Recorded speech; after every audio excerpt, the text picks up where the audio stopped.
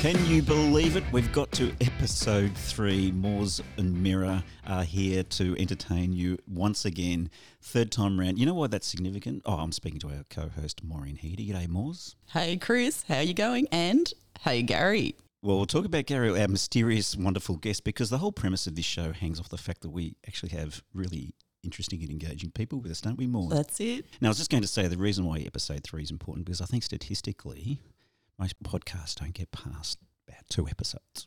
Well, I think the other thing too is if you hear something 3 times, you're more likely, or you're most likely to remember it. So if you receive marketing material 3 times, hear something 3 times, you remember it. The Moores and Mirror Show. Well, that's why we love Moore so much, because she's so analytical and has a reason for being for everything. Thanks for popping up my tyres. I don't know if that's true.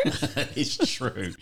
And we're also joined by the birthday boy, Michael, our technical producer. G'day, Michael Mirabella. And right after you just had that conversation of let's not timestamp this.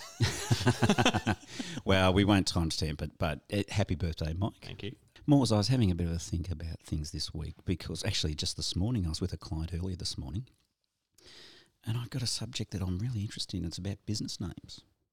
And I've been asked quite often by people and clients, potential clients, what should I call my business? And I said, I think you should have a rule that basically says your business name should be memorable. And Sort of like Cybots, AI. Our special guest, Gary Denson's going to talk about that in a minute. And it's funny how you learn so much from people who are very successful, and quite often the most successful people that I've met in business don't have any formal business training, but they have an incredible acuity and street smarts. Anyway, so look, the reason I bring that up because I was with a client this morning and we were talking about the project that we're working on, and he was referring me to a big supplier in his industry, and the name of the business, and it just struck me straight away, Statewide Refrigeration. Now, without knowing anything about that supplier, I've got a fairly good idea what that business does. And I think one of the other options you have when you come up with a business name is to have something memorable. So in that case, it's not really exceptionally interesting, but it tells you exactly what the business is. But the other option, of course, is having something memorable. And I've got a fantastic one that I remember. And the reason why I'm saying that is because the Moores and Mirror Show was born out of our business, which is called Communis. And the best part about it is everyone has to stop and think about it, how they pronounce our business name. But it's Communis, like community. Yeah, and why community, Moores? What was our inspiration? Well, our inspiration was the path that we've travelled together, Chris, in engaging with people, networking with people, looking at business promotion, and whether you've got a not-for-profit, a sporting club or a business, it's all about your community, your clients, your customers, and that's where we fit really well. And we love that networking. It's important for us, for our business, as it is for most people. But out of Communis was Networking Matters, which was our brand that we established for our networking and our events that we have, And out of those events, we get to meet some fantastic people. Now, it's not that just people turn up because they've heard about us. We work very hard to get people to come and join us and be part of it. One such person who we love is our guest today, Gary Denson. That was a long way back. That was a huge run-up, wasn't it? That was a 1970s Dennis Lilly run-up. Yeah, Gary, you're showing your age, just like me. You came full circle, Chris. And, yeah, you're right. At our Networking Matters event last March, this time last year, we met Gary for the first time. We were connected with him through Laurie Serafini and had the pleasure of maintaining our connection with Gary. Welcome, Gary. Moores, Chris, how are you? Thank you very much for this kind invite. And I'll just jump in here trying to be very topical. I grew up in a little small country town in northern Victoria on the Murray River, a little place called Cobram. Now, our family arrived there in 1850, so we claim to be locals now.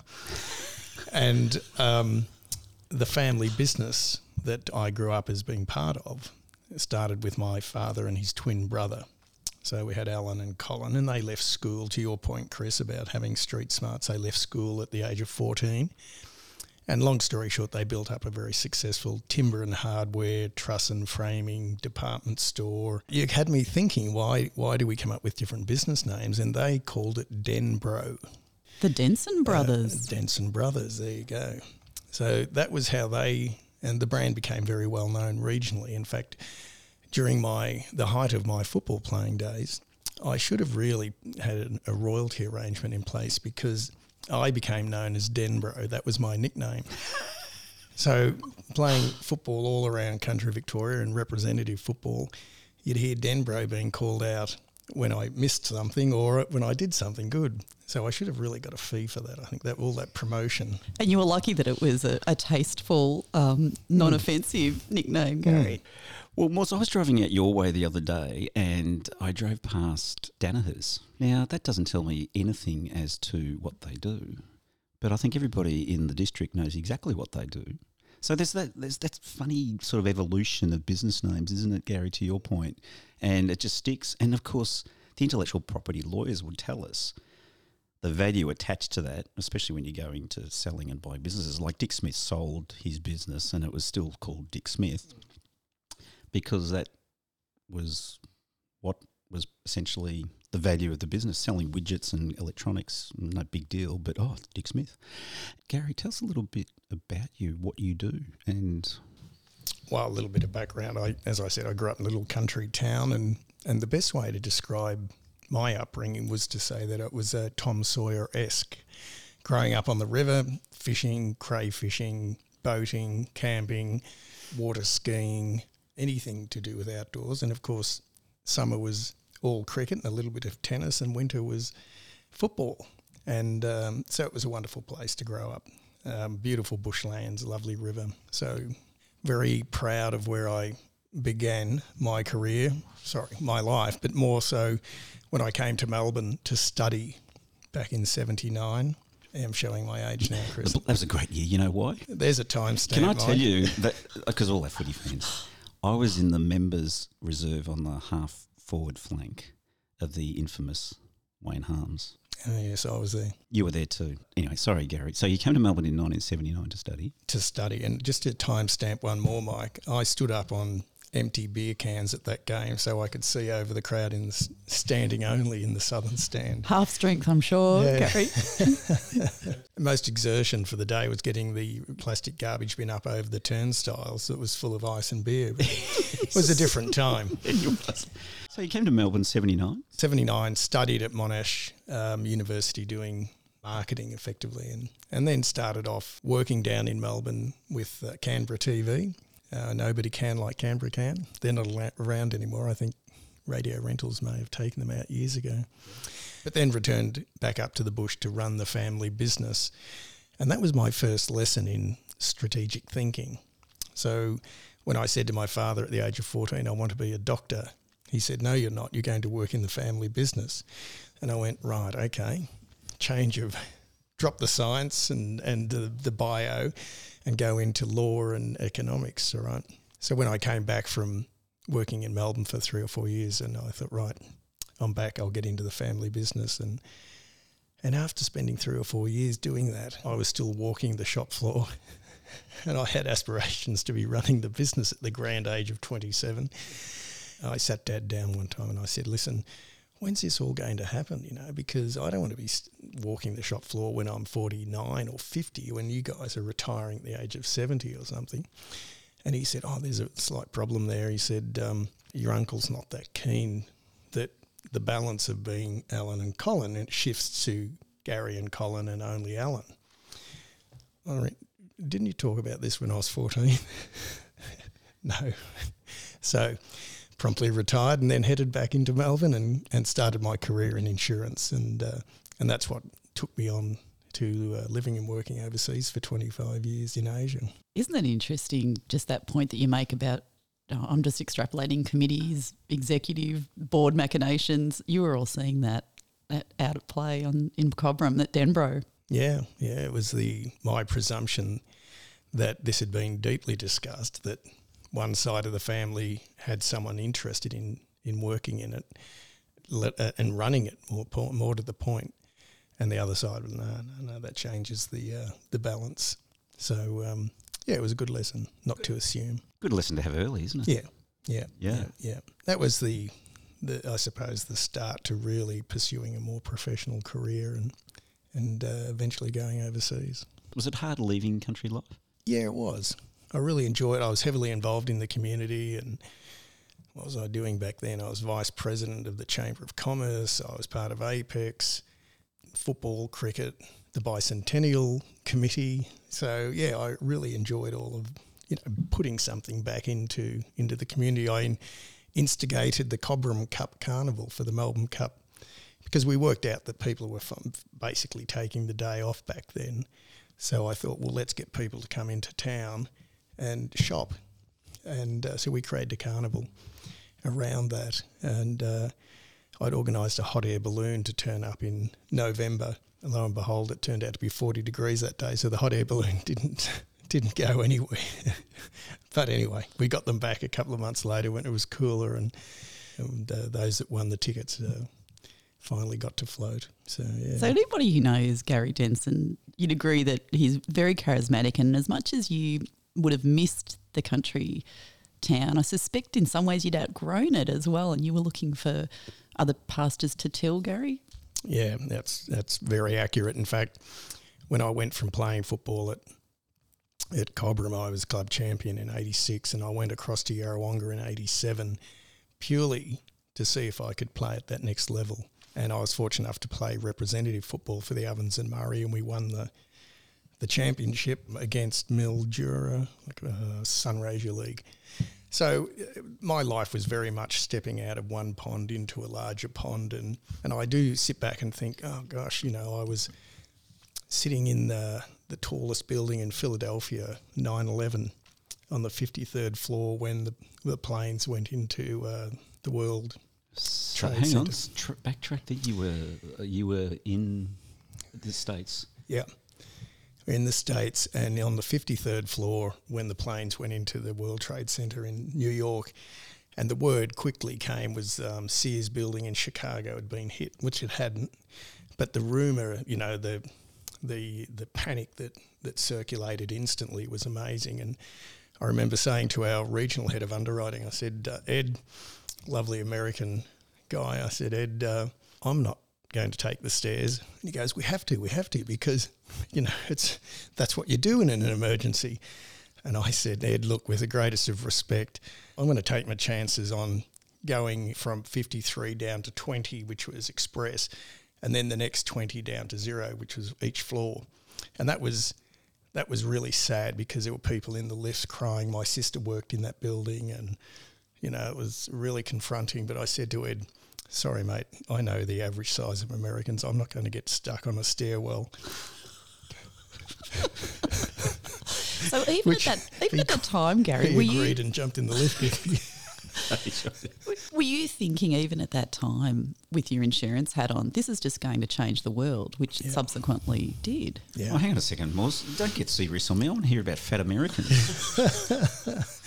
It was chaotic because we got to the ground floor and it was amazing. There were hundreds of people out on the footpath, and they're just standing around, some people having a smoke, and wondering, what's really happening. And I said to Ed, I'm not going to stand here, because if a plane comes into this building, and it was a big glass mirrored Liberty Tower, the tower as it's called, I said, we'll be cut to shreds. So we got into an ATM alcove, and then we were there for about 15 minutes. I said, blow this, let's just go back to my hotel room, which was only a couple of blocks away. But sitting there, it was absolute Keystone Cop stuff. There were fire trucks bypassing each other, going in opposite directions. There were cop cars going every way, people running this way and that way. And this went on for hours and hours into the night. It was quite amazing to see that panicked response firsthand. And then the fighter jets, because I had jet lag, I was up at 3 a.m. in the morning, and the fighter jets just scanning across the skyline all night, just making sure that nothing else was coming. Must have been terrifying. Yeah, absolutely. But you look at I look at the documentary, George W.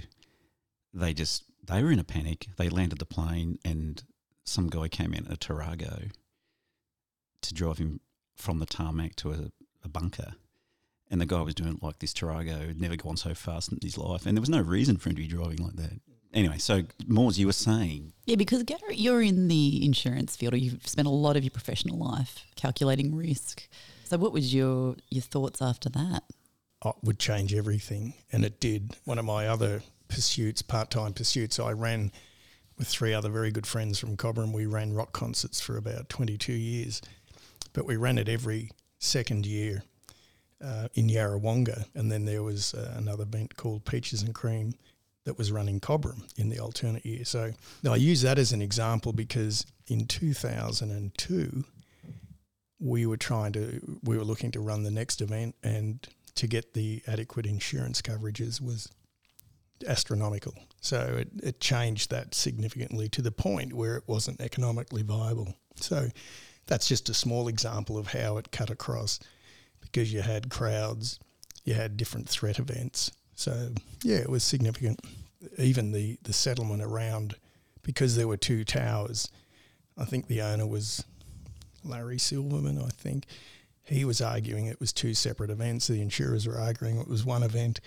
So, that in itself created an enormous 10-year legal battle as to was it going to be paid twice or once. And, yeah, because it was just that significant. What was the outcome of that? Was it considered 1 or 2? I think he ended up winning. Yeah, I think, if I recall correctly. Yep, 2.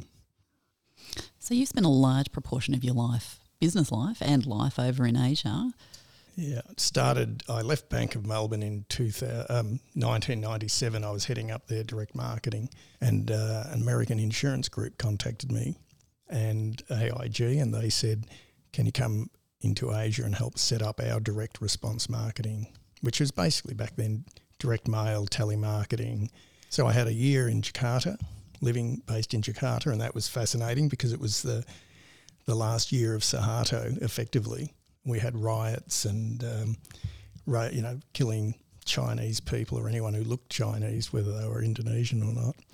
So I evacuated out of there with the family, just one son and my wife, and we ended up living in Singapore for the next 10 years. And then from there we went on to Bangkok for 5 years. And I've been travelling back and forth through China and Tokyo since then, sort of thing, yeah. And you're still in the insurance realm? Not so much. I have my own consultancy and I keep that on the side. But right now, through my insurance contacts, I was asked to set up a cyber security business in Australia last year. And that's Cybots Australia New Zealand. And this is an AI, artificial intelligence-driven technology, military-grade cyber security protection solutions. So I've been doing that since about 12 months now, yeah. But that came through my insurance network.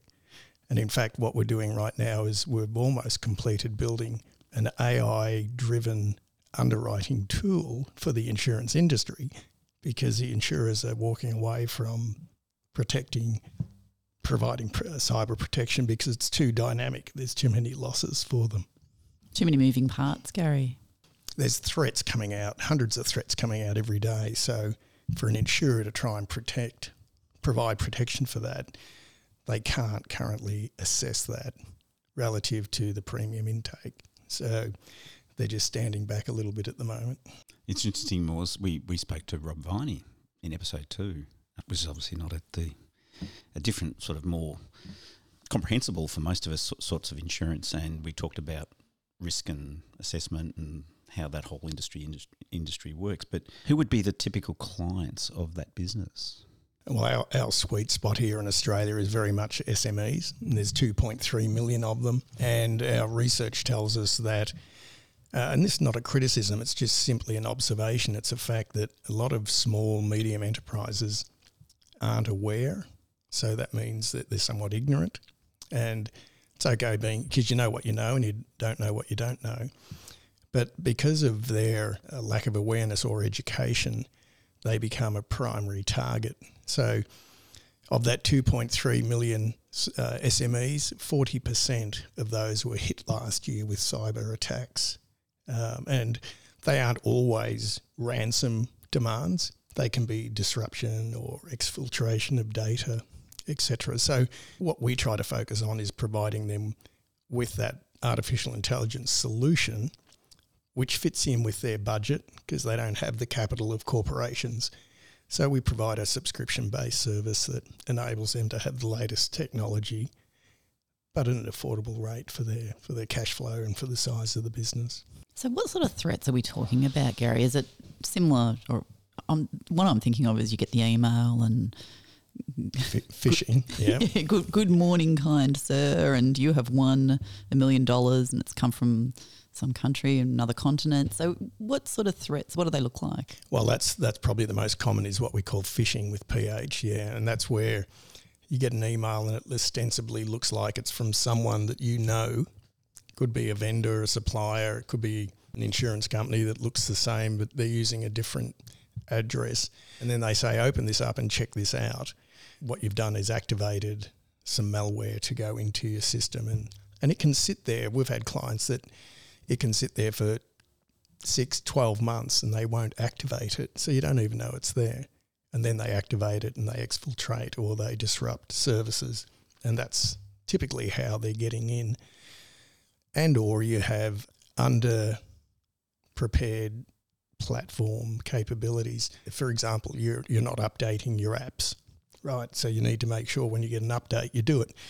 My lovely wife says, I'm not updating my iPhone because it messes up the look and feel of it. I'm update it because it's got the latest security. I understand where Kerry's coming from.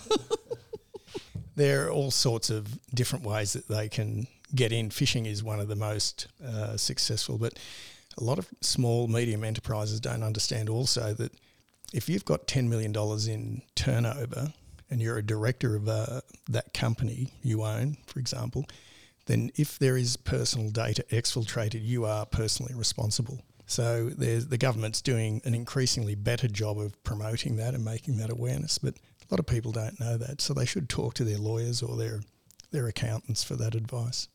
Our resident technologist, Chris Mirabella, has been all over this for, the security in 2FA for years. Well, I'm not naming names, but let's just use initials, and those initials are Maureen Hegarty. And I remember the look I got when I was suggesting two-factor authentication, and I suggested using the same password with an exclamation mark, and a second exclamation mark wasn't secured at all. But I hear what you're saying. No, it's interesting. Most people don't really take it seriously until they're affected. And eventually you're going to get affected because, you talk about that phishing thing, and I mean, I'm fortunate because I'm always onto it. But sometimes late at night, I'm looking at the iPad and I said, gee, that's a very, very, very crafty, well done one. The frustrating thing is, at an enterprise level, even the fundamental lack of protection that organisations have, even in SMEs, if they're still hosting a server and they're not sort of entirely in the cloud and they're not patching their Windows Server versions and things like that, they're sort of asking for trouble, and this false economy that they go into. And I have this discussion with people all the time. Oh, I don't think I want to put things on the cloud. And I say, well, do you know your little desktop PC that you haven't updated? Your Windows 8 machine that hasn't got any protection at all, even though is actually probably at higher risk than if you actually logged into your Microsoft 365 account and all that sort of stuff. But gosh, you've started me, Moores. I'm really fascinated by it. It is a good point. And if by going into the cloud, what you are doing is relying on the Amazons and the Googles and those major companies that have got those protections in place, that is, they need to do that to secure their reputation and their business growth.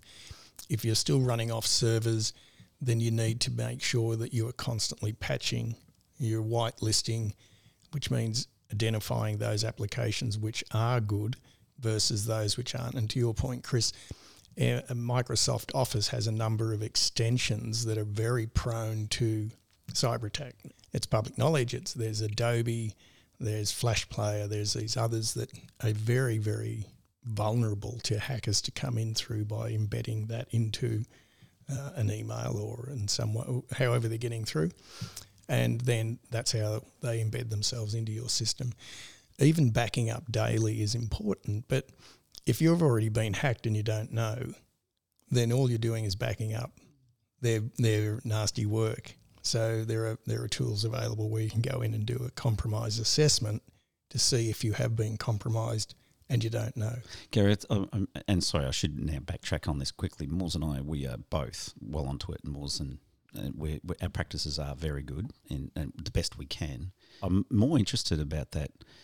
The security stuff that you've said doesn't surprise me, but just that personal or that liability because everybody has a contact book. And I actually find it really disconcerting when you get this fantastic app and the first thing it asks is, we'd like to access your contacts to make life easier. And, well, in the early days, I said, yeah, fair enough. But you're giving away, effectively, the personal details of your nearest and dearest, really without their knowledge. Yeah, and that's one of the criticisms of some of these big players.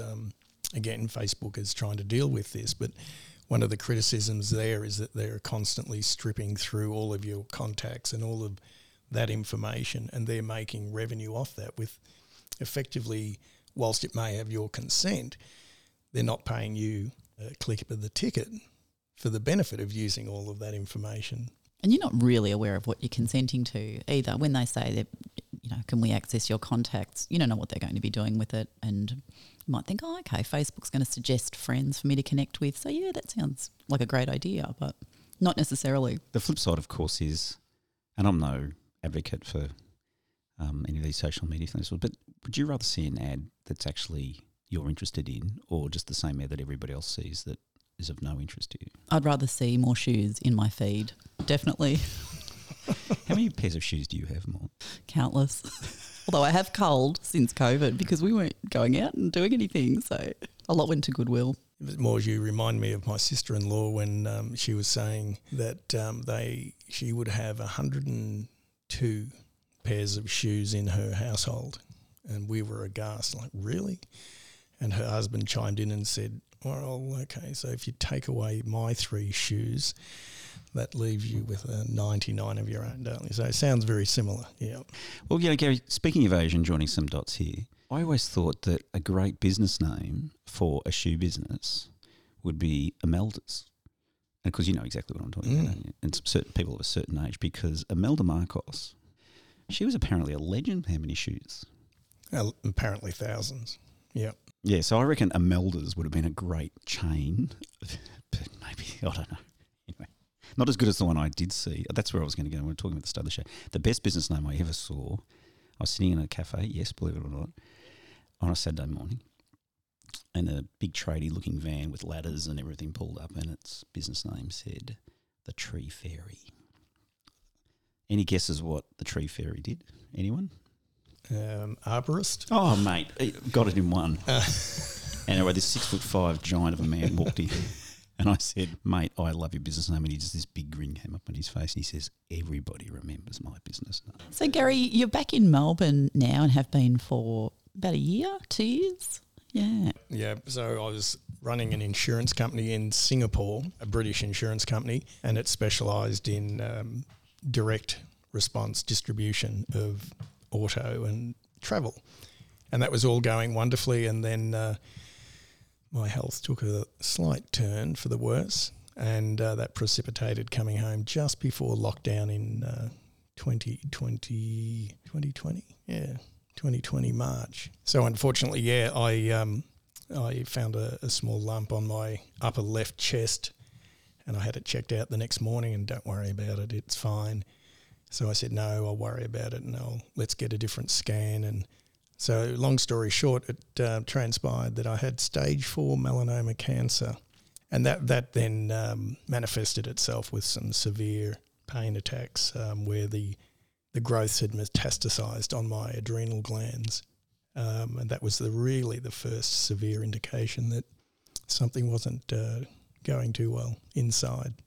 So anybody who knows you and follows you on your social media, because you're quite prolific on social media, can see that path because you've been very open about your story, about how you've been dealing with it, how your family has responded. And I go back to what you were talking about growing up in Cobram, because you've mentioned that a number of times in your posts about enjoying the sun and the country lifestyle, sports. Yeah, look, I think that's where it all happened. I can remember a number of times. I remember doing a charity walk. We walked from Cobram through Barooga to Tokemall, back to Cobram, which is probably 24, 25 kilometres, and I think I was 11 or 12 years old, and basically walked it in a pair of shorts and a singlet. And the next day was completely blistered. But it was that lack of education back then, lack of awareness. That was even before Slip, Slop, Slap first came out, I think, which was in the mid to late 70s. So, and having that outdoor lifestyle, I was never a big sit and sunbake to turn brown. It was just being active out in the sun, and that certainly caught up with me. And I think having the Irish and Danish heritage, it doesn't help, where you're just not built for the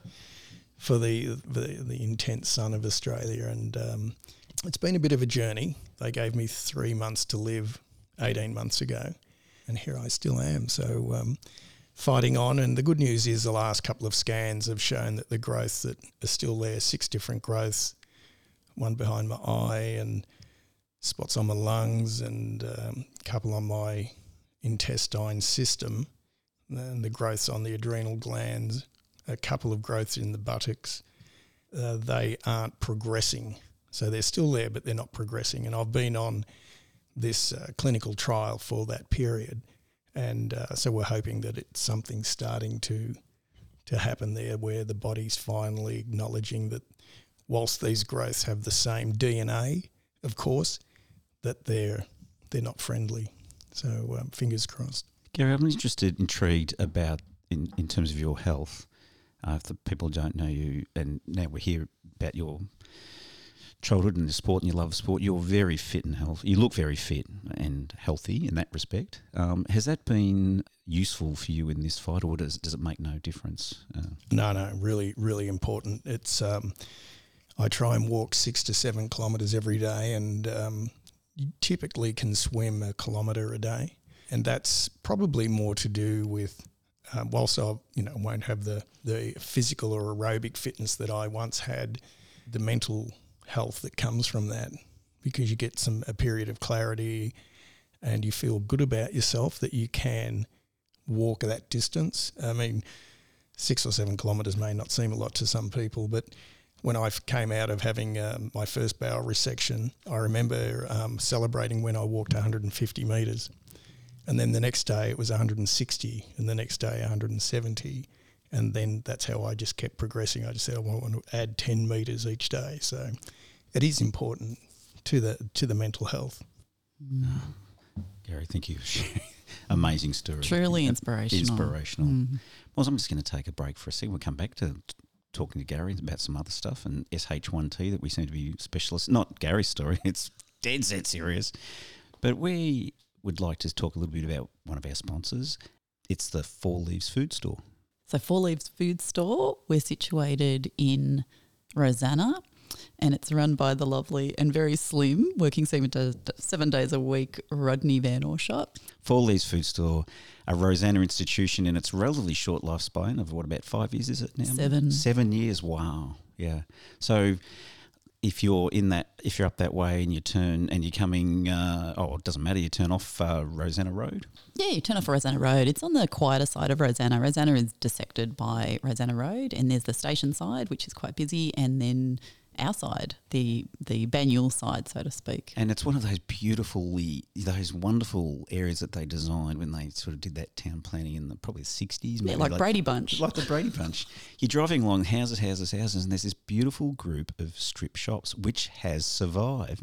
So many of them haven't now. You can see them, they're all renovated into houses and, just sort of storage places. But here's this beautiful village shops. What's the actual village called? So it's called Greville Road Shops. Greville Road Shops, yep. And there's a chemist and there's a chemist, newsagents, pharmacy, post office, fish and chip shop, milk bar. Pride of place though, and every suburb has to have one. Pride of place is the Four Leaves Food Store, and also beautiful coffee there, beautiful cafe, and they look after people from the Networking Matters / Communist community. So get out there, say g'day to Rodney and the crew, and mention our name, and they'll probably not give you a discount because they've got to make a living. Is that right, Maura? No, we'll do you a deal. Do you a deal. Wonderful place, great place to either unwind with a lovely relaxing meal with friends, or if you just need a coffee and get in there and in and out.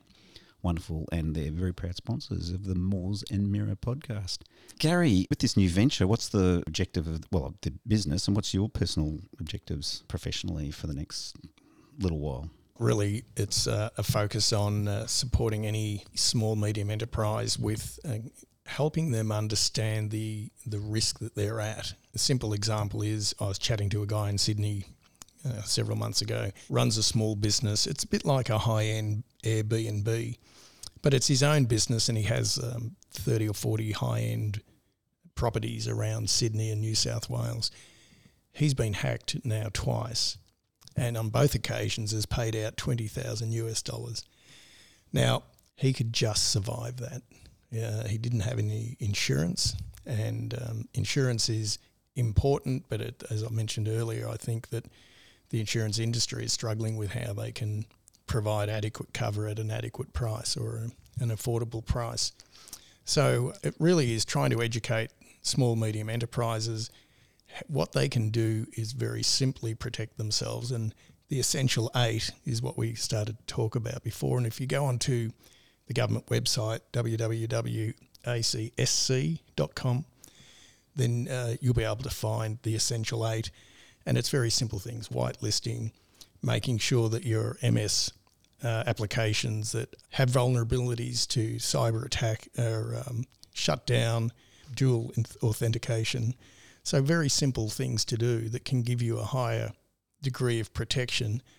But ultimately there are other more sophisticated tools are available, quite affordable. We provide a lot of technology solutions to clients, and just by default, when we go in there and we're editing DNS records for websites or setting up email clients and things like that, we usually take that opportunity to educate the client and say, this is why we're doing this. Actually, people are pretty receptive to it. They just need to be shown. But I think people just get so frightened of technology, or I think they fall into a couple of categories, Gary. I think they're lazy.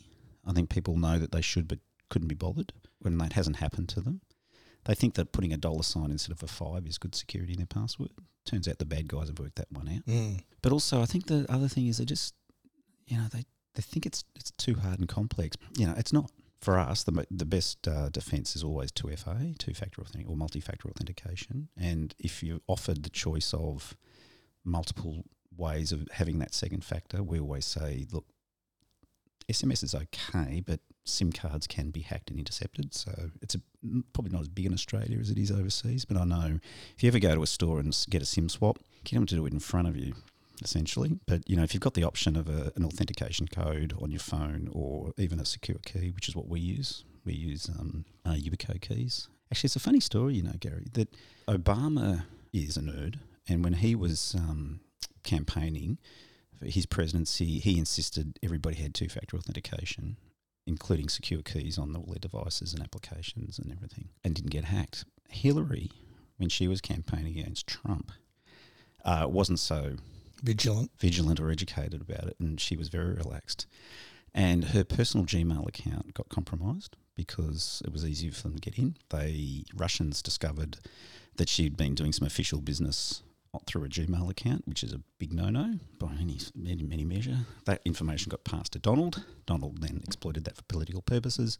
If Hillary had had two-factor authentication on her personal devices, she may have even won an election. So there you go. So that's a cybersecurity thing.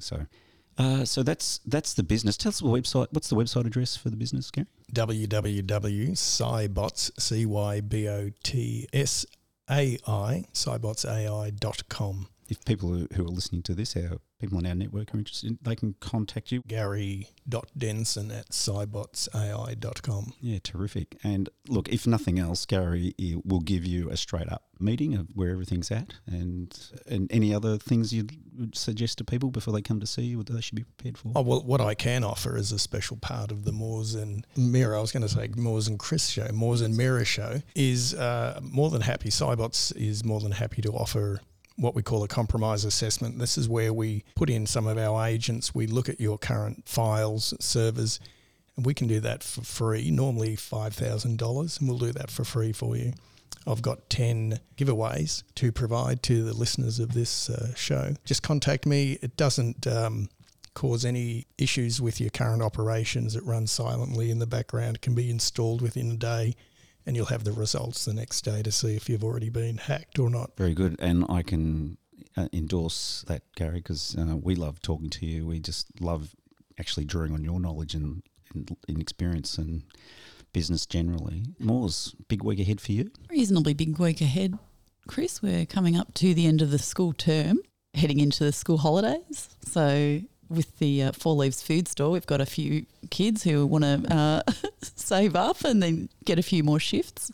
What about you, Chris? Well, we're working on a really interesting project at the moment. Our other sponsor, Precious Stories, preciousstories.com.au. Precious Stories is about recording the stories of the people who are nearest and dearest to us.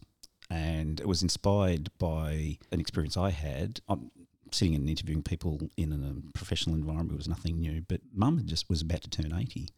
And the siblings, and there's 5 of them, had said, well, Chris, you sort of work in this business. Why don't you go down there and get Mum's stories? So we need some good things to talk about, you know, when we do the speeches. Oh, yeah, I'll do that. And I didn't do anything sophisticated like this. I just had a little reporter's recorder, and I turned it on. I just needed it for transcription, really. She was aware of it, but then she quickly forgot it was there.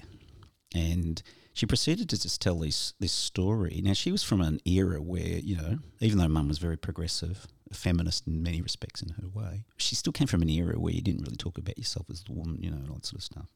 And I was finding out these incredibly fascinating things that she'd done and achieved in her life that I never knew, let alone, you know, who was related to who and what happened, all that sort of stuff. And that was the inspiration for Precious Stories. And Mum said to me, don't turn it into a bloody eulogy, Chris. And I said, no, I won't, promise I won't. But the reality was I got the story of a nearly 80-year-old who has got a great story to tell, recorded. I thought, that's a great idea for a little business. Because everybody says, oh, you know, I could just get my phone and I'll sit down on it. But nobody ever does. And the thing about Precious Stories and what I found really good, I've sat and interviewed CEOs and footballers and rock stars and politicians and everything like that, and it all follows a fairly predictable pattern. They basically tell you what they want to tell you and that sort of stuff. And to get an authentic story and use those skills that you've sort of honed over the years, which is talking and sort of dragging the best out of people, was fantastic. So I've coming full circle here, Moors. I have one of those coming up this week, and I'm really excited, looking forward to that amongst everything else that we do. So preciousstories.com.au, and if you've got a loved one or a friend, it doesn't have to be a relative, it could be a colleague, someone who's just got a really interesting story to tell, get in touch and we can talk about something that we can arrange for you. It doesn't have to be Ben-Hur Productions. We always recommend audio because long-form audio is quite interesting. People aren't going to watch a 1-hour video, but they'll listen to a 1-hour recording. I have one professional regret. I had the opportunity professionally around about 2000. The Olympics in Sydney were about to happen. And in full disclosure, I was working with my brother Dave, mirrorimage.com.au, and we got a phone call from NBC, I think it was. Again, it was sort of back in the day, you just couldn't move video over the internet or anything like that. So you basically would do your production here as a proxy for, you know, we had BBC as a client, CNN, all that sort of stuff. So it wasn't new to us, but it was quite a production. If they needed a local story, and then you'd actually have to get the tapes FedExed to America or London or whatever, or played out by satellite, which was prohibitively expensive. But you know, that's what that happened too. But the one that I always regretted, Dave, my brother, had this policy that when we were engaged by one of these organisations, once that tape left, that was the only copy of it, Gary. The only copy was, you know, if it could get lost easily, so we'd always back it up. But this particular job was so urgent that literally there was a courier waiting. It was at the MCG, waiting for the tape to get it onto the aeroplane to get it over the States. And the subject, the guy that I interviewed, was a guy called Peter Norman. Now, Peter Norman, for most people, unless you're into athletics and sport, you wouldn't know who Peter Norman is. Peter Norman was the silver medalist at the Olympics. The famous photo of the 2 American athletes doing the black power salute with their one black glove each. And Peter Norman won the silver medal. And it turns out Peter Norman's story, he was instrumental in that whole episode. Everyone just thought he was the white guy just standing there as just as a lamppost, had nothing to say. But it turns out Peter Norman's story was extraordinary. Anyway, Peter told me his story. He told me the official story, and then when the microphones were off, he told me a whole lot more, which was fascinating. And he died a few years after that. The athletics officials hated him so much that he wasn't invited to the Sydney Olympics. It was the Dawn Fraser equivalent of athletics. But I remember how reluctantly I handed over, had no opportunity to back up that story, because when he died, there's virtually nothing in an electronic format featuring Peter Norman. It's all word of mouth and the books and things like that. They probably do exist. And here he was, this amazing story. And he bought his silver medal. He let me manhandle it. I put it in my teeth. I thought it was really clever. The interesting part of it is once we'd done the interview, we did it up in the old Olympic stand, and the producers in the States said, can you get some B-roll, which is just some general vision? And the MC MCC Museum was down there. And he said, look, I'll meet you down there. And I said, yeah, it's fine. I've just got to help the guys pack up and I'll see you down there with the cameras. And he got down there ahead of us. And I just had his silver medal in my mouth. And I got down there and I didn't realise that it was actually on loan, permanent loan to the MCC Museum. And there was a curator with long white gloves delicately manhandling this medal back into its case with lighting. And it was one of these regrets I have to this day that I didn't keep a copy of that tape because he died. And then I didn't actually understand his full story, but Carlos and the two American athletes, Carlos and Tommy, when he died, they came to Australia. They respected him so much they were pallbearers, carried his coffin out, and he didn't get an invite to the Sydney Olympics. And his record, I think it's the 400, is still the Australian record. Mm-hmm. And when Carlos and the two Americans came first and third, and the guy who came third was the world champion. And the reporters asked him, "Are you surprised that your college teammate beat you?" He said, "No, that didn't surprise me at all. What surprised me was that a white guy could run that fast." Lovely. Anyway, it's a great story. So, look, I'm going a long way around. Preciousstories.com.au. And speaking of fantastic stories, hearing your story, Gary, I could sit here for hours. Couldn't we, Moores? We could sit here for hours. We definitely could. What's your weekend got for you? Oh, I'm very lucky. Take the puppy down to West St Kilda Beach. She loves that. And then we fly to Noosa on Sunday for celebrating a good friend's 50th birthday for a few days. And so that'll be nice. And apparently the weather is broken up there and it's starting to come in here. So it'll be nice, yeah. Gary, thank you so much for joining us on the podcast. Thank you for the invitation. Yeah, it's great fun. Your story. You can get in touch with Gary. You can get in touch with us as well. And we'll look forward, Moores, to our next exciting episode of the Moores and Mirror podcast. Thanks, Mirror. Thanks, Gary. Thanks, Moores. Thanks, Mirror.